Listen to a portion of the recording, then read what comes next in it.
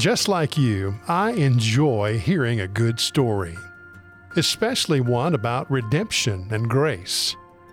That's why we're presenting a podcast called My Grace Life Story. Here's just a sample of what you're going to hear in the coming weeks. I know at that point you're not officially First Baptist.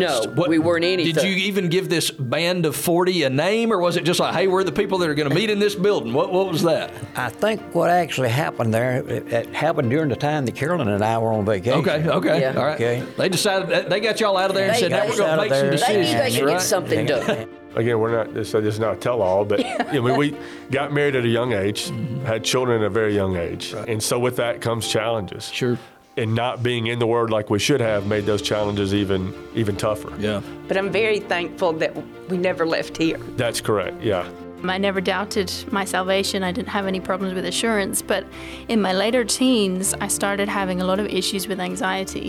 And I don't just mean like nerves. I mean, I was really struggling a lot.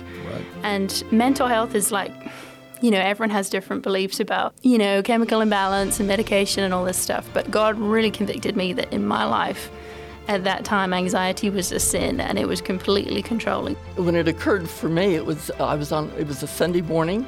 I was headed over to Florence and I got stopped at the traffic light at Avalon and Woodward. I do not at all, no matter how often or how much I think about this, I do not at all remember consciously making the decision to turn. But I did.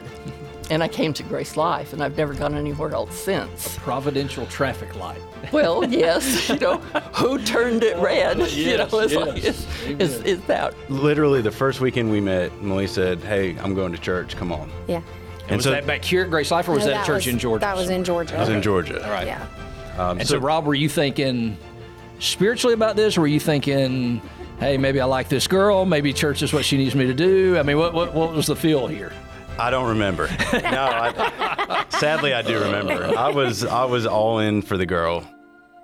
So join us as we laugh and cry and find out how God is working in the lives of His people. My Grace Life Story will be available wherever you listen to podcasts, so subscribe now. That way you won't miss a thing. Episode 1 is coming soon.